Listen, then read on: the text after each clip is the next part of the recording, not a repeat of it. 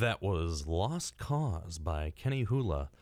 You're listening to 97.5 WOBN, The Wild Card, right here at Otterbein in Westerville, Ohio. You're listening to Retrospection Radio with your host Noah Martin and your co-host, or at least co-host for the week or whenever, Brant Gebbe. Hi, everybody. So today we're going to be talking about Parasite. Going to be hanging out a bit, just talking. Let me tell you, I always get so much anxiety with that little last part where the song is winding down and you're about to throw everything on air and get yourself on the radio. It's always that little anxiety of like, maybe I clicked the wrong button and accidentally just blow up the radio station right here. Never fun. So, Retrospection Radio, if you haven't listened to it before, this is our talking portion, but normally we are an audio drama podcast with a strong focus on horror, but occasionally there's the dramas in there for, audio drama. We've talked about a lot of different audio horrors on this talk show before, and specifically, we've talked about War of the Worlds, we've talked about Orson Welles, and we talk a lot about the horror movies that influence us. The first season is an anthological horror. It changes different characters. Brant, you actually played a few characters in the first season. Yes, I remember that. That was fun. I enjoyed that a lot. Yeah, he was in Beyond the Surface and The Lodges. Yes. Where he played Croc and he talked like this. Yeah. That was awesome. I had such a great time doing that. I rewrote The Lodges for a live edition, or at least a cast return, and it's 40, 50 pages now. It's meant for an hour-long production. I'm going to reach out to the supervisor and see if I'm actually allowed to play any of the audio dramas from Retrospection Radio on the air. It'd be pretty cool. Yeah, that would be great. So today we're going to be talking about Parasite. Parasite is a 2019 film. It is in, I believe, Korean. And it is, it was the talk of the town when it came out. It's a political drama. It very much so focuses on those rags to riches stories and changes them around. Disagree? Well, I wouldn't say so much that it focuses on the rags to riches. I think it's more of a social commentary on how society has adapted to having people who are extremely poor and having others who are extremely wealthy, and how those who are extremely poor end up basically scrounging for the wealthy scraps. And yeah. I think that's a better description of what maybe it was. What a about. nice textbook description. Yeah. Yeah, so the reason I said rags to riches was very, very basic, the concept of being a poor person and then working your way, like yes and no for some of them, working your way up into the working class and then up to being rich and then losing it all again. Yeah, I mean, you could also say that it's a story about faking it till you make it. Very much so. So it's a comedy is what it says on here. I don't necessarily agree with that. I can see drama and thriller. There's a few moments where Brant and I watched this movie together 2020 early or late 2019. Yeah, around then. Pretty soon after it came out and was readily available on Blu-ray.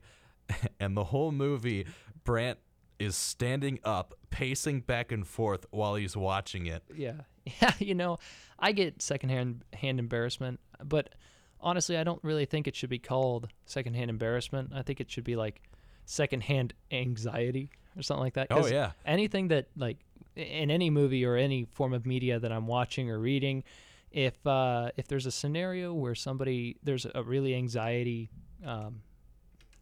inducing situation going on, I will feel that. And I can't just sit there and take it. I got to stand up and pace. I got to, I don't know, go off and do some push-ups or something and come back, and maybe that'll help. But it's a struggle sometimes. That's how I know the movie is good, or the thrill has been built up well enough because Brant will hop off the couch and be like, I gotta do something. Oh, I think it was The Boys may have been one of the first times. Well, I noticed it a lot, but The Boys was one of the series where I saw it a lot with you, where you're a bunch of unsuperpowered terrorists in a town or in a nation with basically superpowered terrorists, and there's really no way you can win with that. And the anxiety, I felt some of that too. I had to get up and be like, they can be lasered in half at any moment if they're found. And there was a lot of moments where they got close. Yeah, it was pretty intense sometimes. They were just by the hair of their necks, you know? Yes, the skin of the teeth. So that was, I think they're working on season 3. Should be out probably within the year at this point. They put a delay on for COVID and no longer. Yeah, I was looking at that and I was wondering when the next one would come out because, you know, it may have only been a year, but it seems like it was a long time, you know? Well, admittedly, with the way television works, if it's been a year or 2 years, your series is practically dead, unless you're Joss Whedon.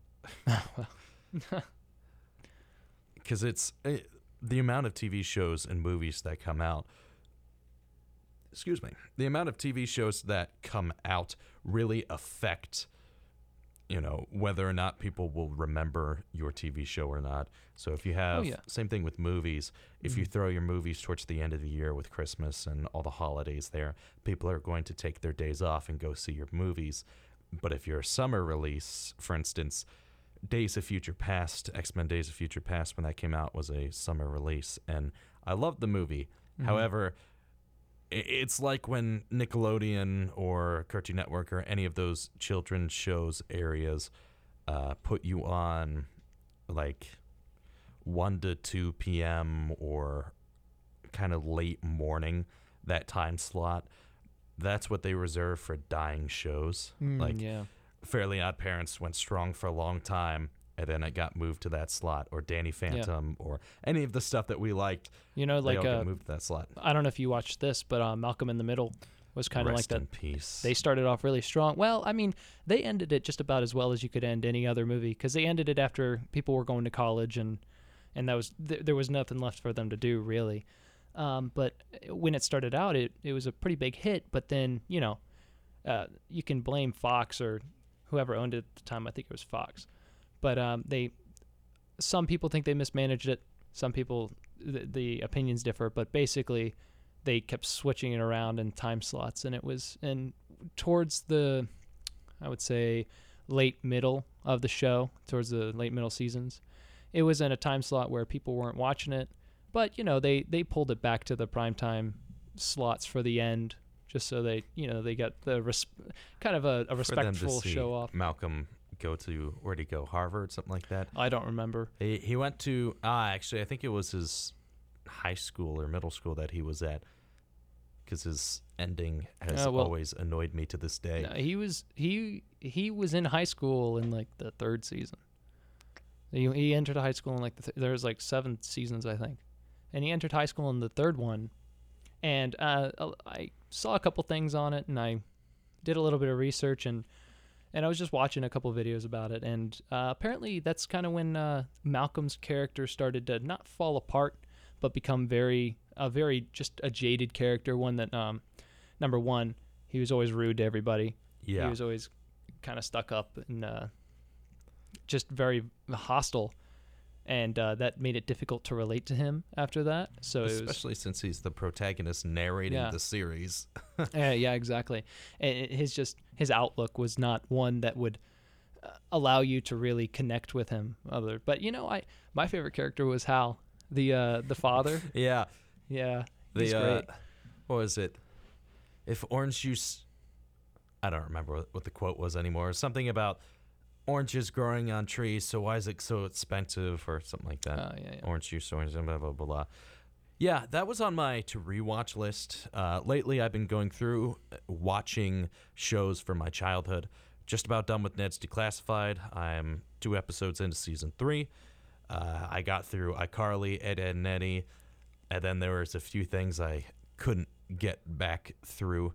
For instance, Courage the Cowardly Dog didn't really hold up. No. There were so many tropes that it just followed the same formula every episode, and it fell apart for me. It was kind of hard to watch. Sometimes a formula can be nice, but yeah, I was never able to get into Courage the Cowardly Dog when I was younger, and I watched it. I don't know, there were a couple shows like Ed, Ed and Eddie. Personally, they just threw me off. Sometimes it was the art style. Sometimes it was just the jokes that they weren't landing for me, Or the voices. Sometimes the voices. Voices matter a lot when it comes to the characters, because if the character looks a certain way and he sounds so different. For instance, one of my now favorite animated series of all time is Full Metal Alchemist Brotherhood. When I started watching it, I was like, why is there a massive buff suit of armor with a child's voice? I don't like this. This doesn't sound like the right voice for the character. Now, it makes sense in the lore and the way they explained it in the series, but I was just about turned off when this giant metal suit that's moving around sounds like a prepubescent girl. Oh, man. Yeah, that would get on my nerves, man. It'd be like nails on a chalkboard every time I heard that. Ugh. It really grew on me. I think the voice actress did a good job, but those first couple episodes, it was just hard to match the voice with the character. They eventually did an origin story, and that's what helped me click it together and make it make more sense in my head. But I watched the original series, the one that came out in the 2000s, and some of the voices had changed. Okay. And the voices, or I suppose in Full Metal Alchemist Brotherhood was the one where the voices changed. But in the first series, characters sounded some way, and I'm like, wow, that doesn't really fit the character. Maybe it helps that I watched the second series first, but the voices, if I had watched this first for certain characters, just don't sound like how I see the character on screen right now. Now, is that show, are you watching in an English dubbed version, or is it just in English, or is it in Japanese? Or? I like to eat dinner or lunch or breakfast or anything while watching TV.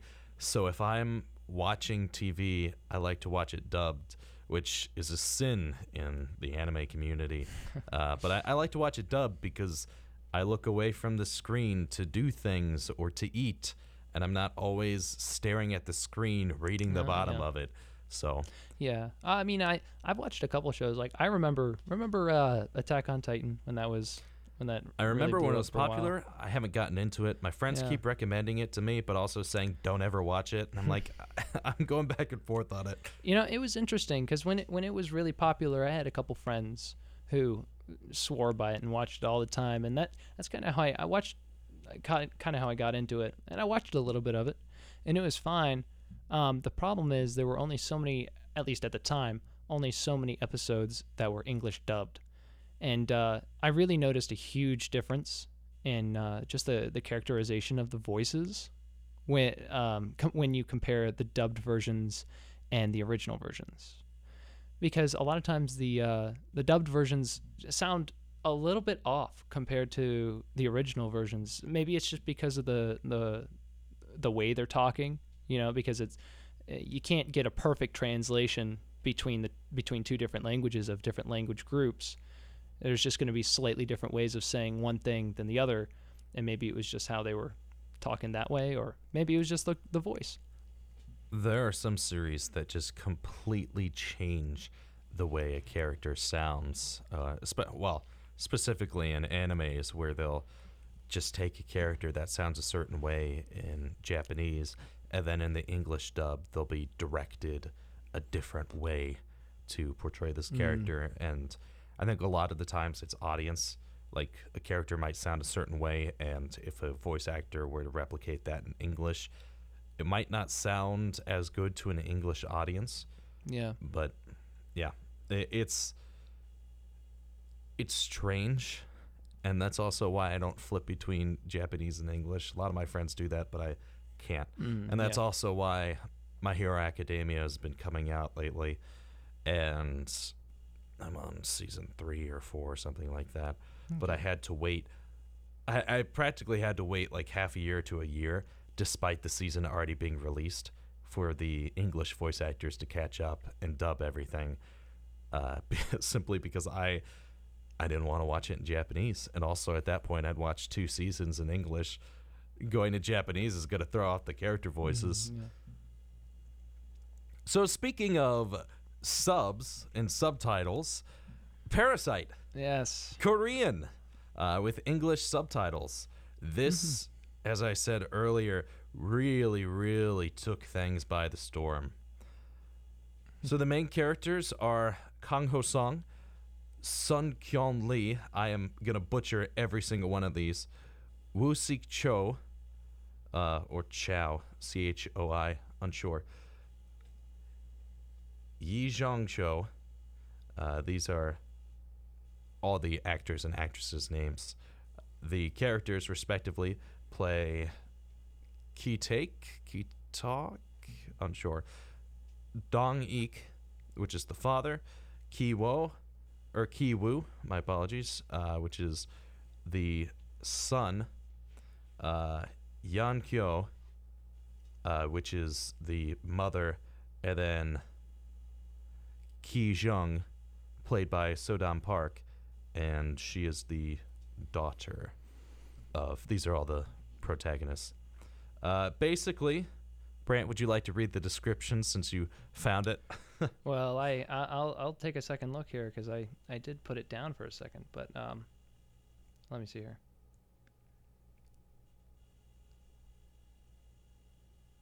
You know, basically, it's a movie about an extremely wealthy family and an extremely poor family, and it's a movie about how the extremely poor family is able to work their way into the service of the extremely wealthy family, all the while unknowing, both the wealthy and the poor family, of some people who are living in the basement of the wealthy family's home.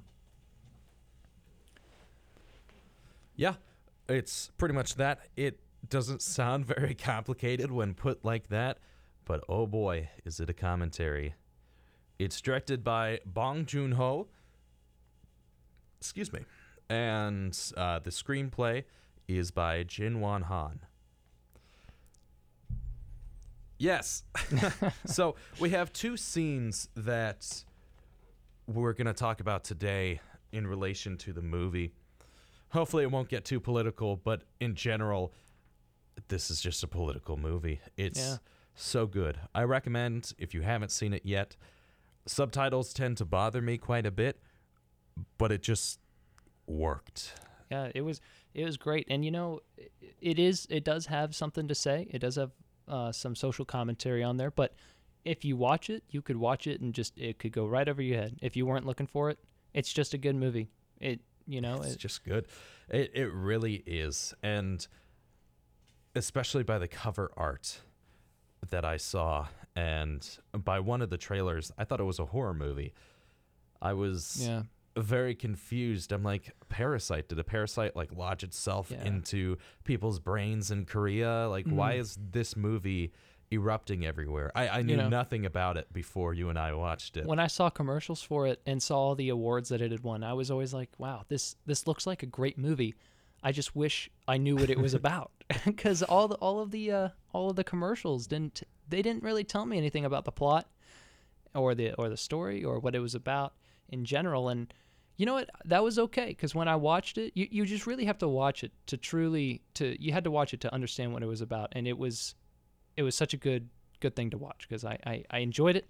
It kept me on the edge of my seat and off of my seat, as we talked about there a little bit earlier. Very much so off your seat. Yeah, I was pacing around, man. I must have left tracks on the carpet, you know. So basically, movie starts off with this family who are living at the bottom of, I want to say it's bottom or basement of an apartment complex or just somewhere. Subterranean, just under the surface of the city. And it's in the bad part of the city. There's one point where like a drunk person comes by and starts peeing on the window or something, and dad has to go out and smack the person away, and just generally not very good situation. I believe there's 3 rooms, maybe 4. Yep. And the rooms are very, very small. They have a toilet, And I want to say something about that. I noticed Sure. this, and I saw somebody say something about this at one point. But the toilet is the highest part of their living quarters. Yep. It's the highest part of their house, quote unquote.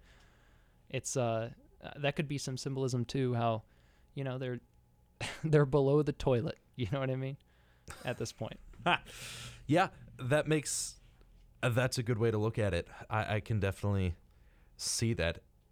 Their life, their living styles, everything about it, they are trying, but they can't pay the bills. And one of the scenes we're talking about today has their internet shut off right at the beginning.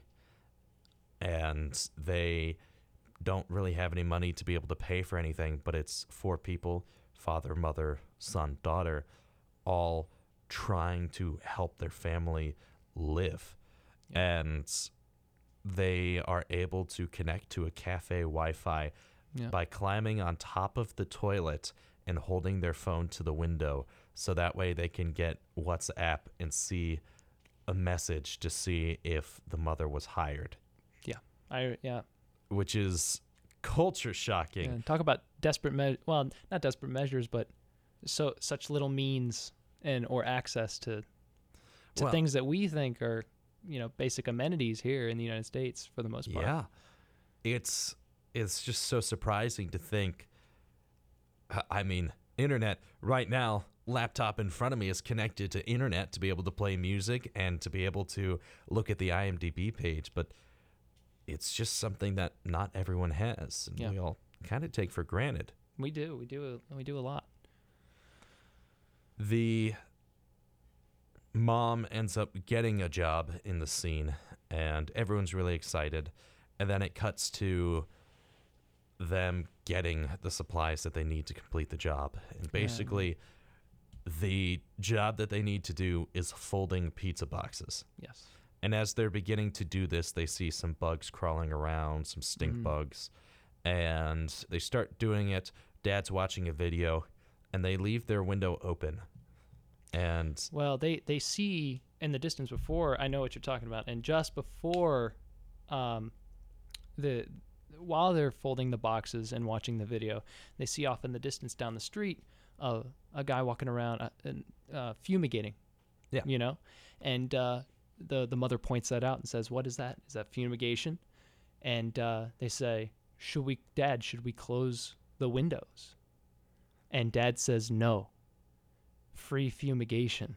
Yeah, it was free bug extermination. Yes. So then the cloud shoots into the apartment, and everyone is coughing, and it cuts to a shot of Dad watching the video and putting the boxes together. You don't see anything on his face. Yeah. He's not coughing. He's not doing anything. Meanwhile, the coughing's getting slightly louder, and everyone else is getting poisoned and choking. Yeah. But he's so determined to get stuff done. He's just powering through. Exactly. He's doing what he has to do. It's very sad to watch that part for me, simply because this man is so determined, and he's so determined to help his family, and yet he's hurting his family. That makes any sense. The idea of causing a bit of pain to be able to just live a little bit nicer or afford something, it's a concept that I don't know how many people struggle with. I'm sure a lot of people struggle with it at different times. But the fact that he's allowing himself and his family to be temporarily poisoned just to make a little bit of money shows how far he's willing to go to be able to continue living or attempt to move just a little bit higher in that social status. Yeah, just to make things just even the slightest bit more comfortable.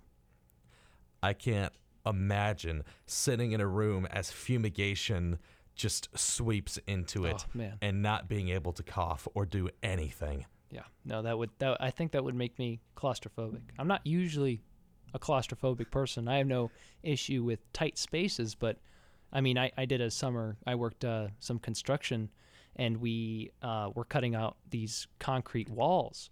And in order to do that, we had these wheel saws, And in order to cut through the concrete, we had to constantly apply water to the surface of the saw so that it would keep cutting through the concrete and it wouldn't get dry, wouldn't cake up, and it wouldn't get stuck. Well, the problem is we were inside an ice rink while we were doing this. And there was debris going everywhere. Ugh. It was awful. I was standing there. I took a turn on the wheel saw, and then I was supposed to squirt the water on the wheel saw as it was going. And at one point, I was just stuck there because I had to keep applying water to this thing, but I couldn't breathe. I just felt like I couldn't breathe. Yeah, just and I couldn't the stay in dust there. and So debris. I just got out of there. And that was one of the few times in my life that I've felt claustrophobic. But I shudder at the thought of inhaling anything I know to not be air, and that's just terrifying to me. I don't think I have ever really run into claustrophobia situation. I don't really have that issue. I think there was one time where I was just in a very, very tight closet. There's a lot of stuff in there, and I was hiding for like hide and seek or sardines or something. And just the closet was so tight fitting, and I had stuck myself in the corner and was just being smashed by things, and I wasn't able to be even slightly comfortable. Yeah. That's the most recent memory I can think of just wanting to escape. Yeah. Yeah, which is exactly, well, I mean, it's not exactly, it's actually quite the reverse of what the Kims in Parasite, that's the poor family were trying to do. Because they eventually did run into, I think it was the son met with his friend, and his friend had to go to college.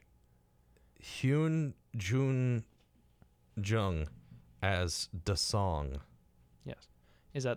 That's the son, right? That is the son. Okay, yes. The son met with a friend who was going off to college, if I remember correctly, but had a job tutoring the daughter of the Parks, or the wealthy family. And essentially what happened is the son took took the job of his friend who was leaving, and didn't have the credentials that the Parks were looking for, and created counterfeit copies of the things that they were looking for, and passed himself off as someone who was qualified to tutor their daughter. Even though he was smart, he knew the stuff. He just didn't have, the certificate saying, this proves I know the stuff, If I remember right, he did the editing, but he gave it to his sister to be able to teach the young song, which is Da Song. And then he created counterfeits for himself to be able to teach the daughter, and that's where they started a romance. But Yes. it started with the sister, and she said, hey, we can extort these people. I will just say, oh, by the way, this and that, I've got a friend or a distant cousin or something that yes. can teach or do these skills. And from there, the daughter, Ki Jung, that's strange. It is the Kims. Oh, I guess her name is just Ki Jung, but it doesn't have Kim in here. It'd be Ki Jung Kim. Oh, okay, yeah. She basically brings her family in under the guise of their different types of people. And Right. the dad is a driver, Dong-ik, and The mother is the caretaker, like caretaker maid. yeah, and the son is a tutor. Don't remember which subject. Something tells me math or like I don't think it was reading or language arts, because I remember them doing equations at one point. And the daughter, not the daughter of the Kims, so the sister to the brother, was it a drawing therapist or a painting therapist? Yeah. Something interesting like that.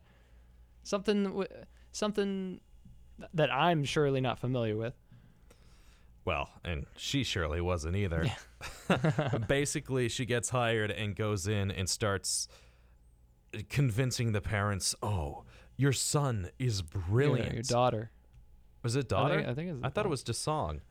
Oh, It's like I may this be little mistaken. boy, I'm and then the mistaken. daughter is like the teenager. Oh and yes. that's where romanticism Yeah. happens.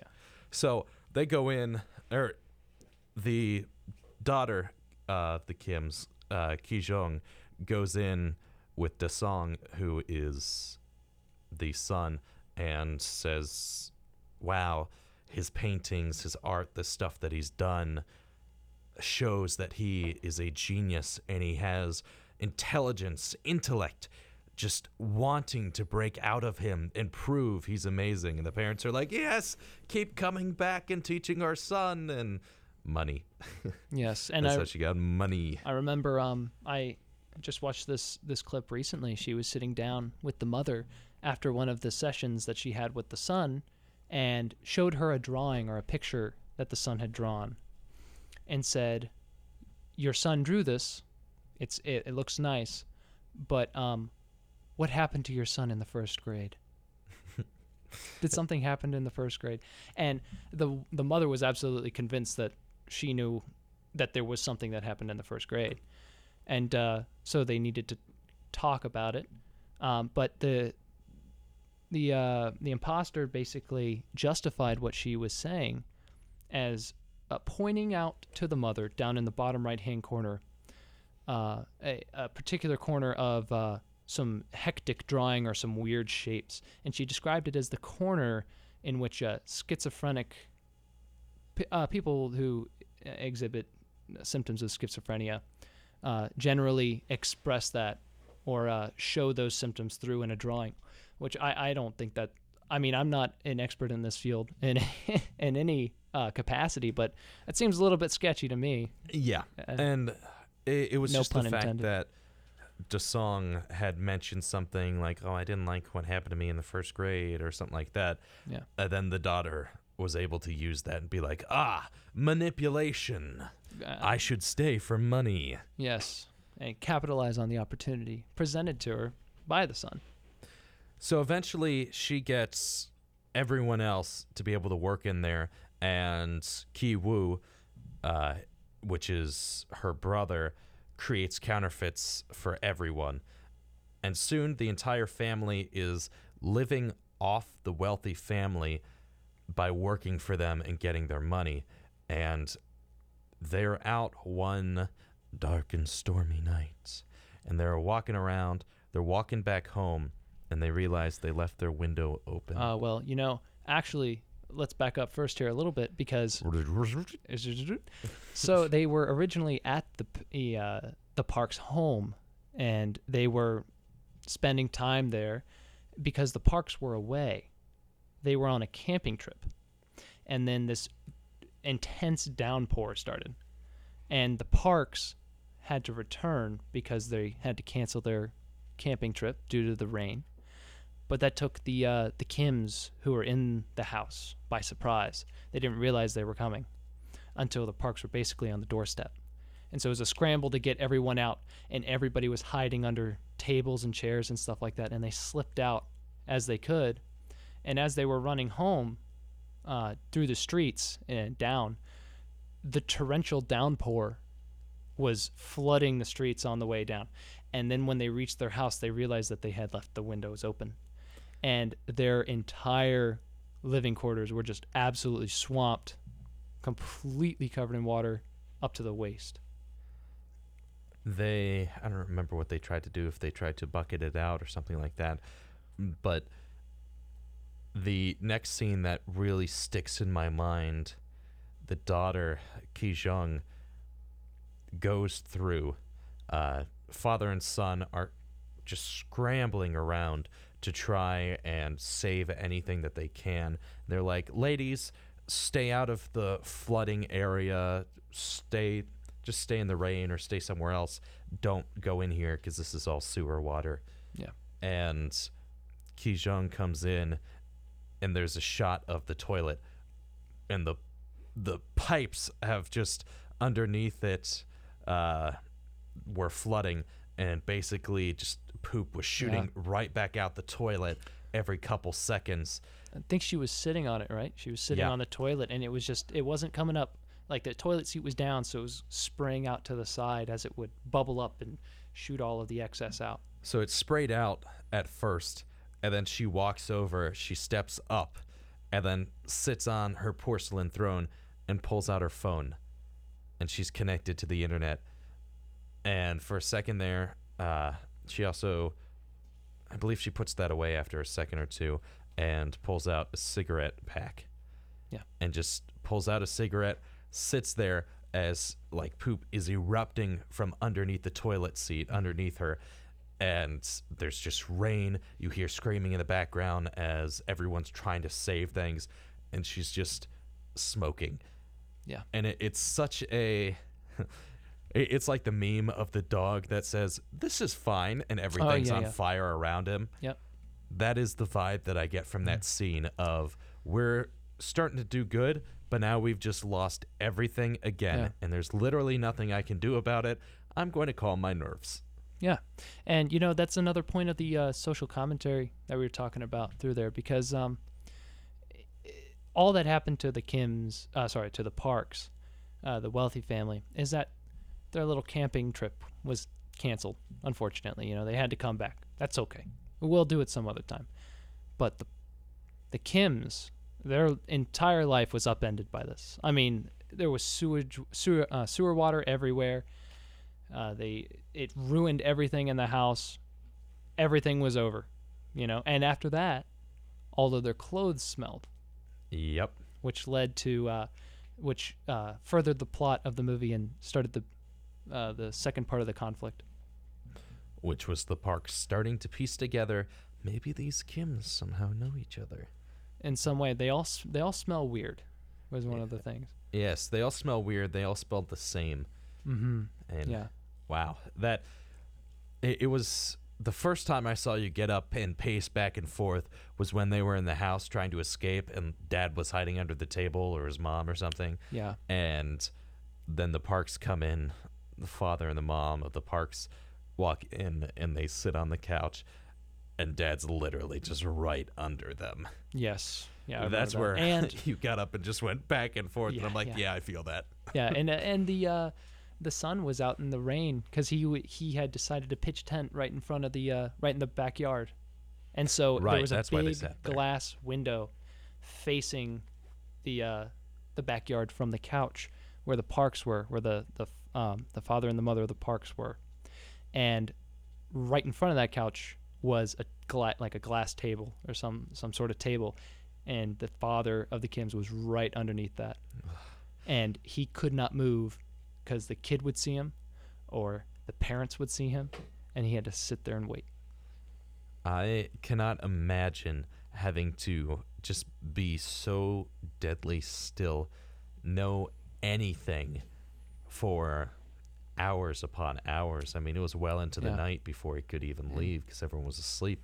And you have no way of looking at them and seeing if they're asleep. You can only use your best judgment based on the noises that are being made, or just maybe the feeling in the room changed. You know how when you walk into a room and someone's there, just somehow it feels like someone's in there. Yeah. And you turn the corner. Maybe it's not a person. Maybe it's a dog or a cat. Where you're like, oh, somehow I knew somebody is in this room. The other night, I've had two people sleeping on my couch this week. First night was Quinn, and I woke up the next morning to get ready for work, and I made everything and went back in my room, and then came back, showered, all that, got ready for work. And as I was leaving, I had no idea he was there, and it was like, oh, there's a man on my couch. Oh, my gosh. But 2 nights ago, Abdul slept on the couch, and I walked out, and I just had that feeling that I wasn't alone, even though I couldn't hear him breathing, I couldn't hear him snoring or doing anything. I just walked out, and like you said, it's just there was someone there, and they probably didn't even know that I was there, but just there was someone there exactly. watching you.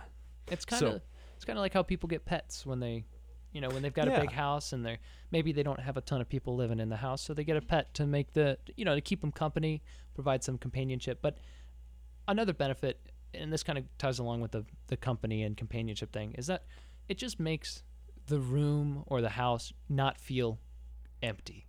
You know what I mean? Yes. Emptiness is killer.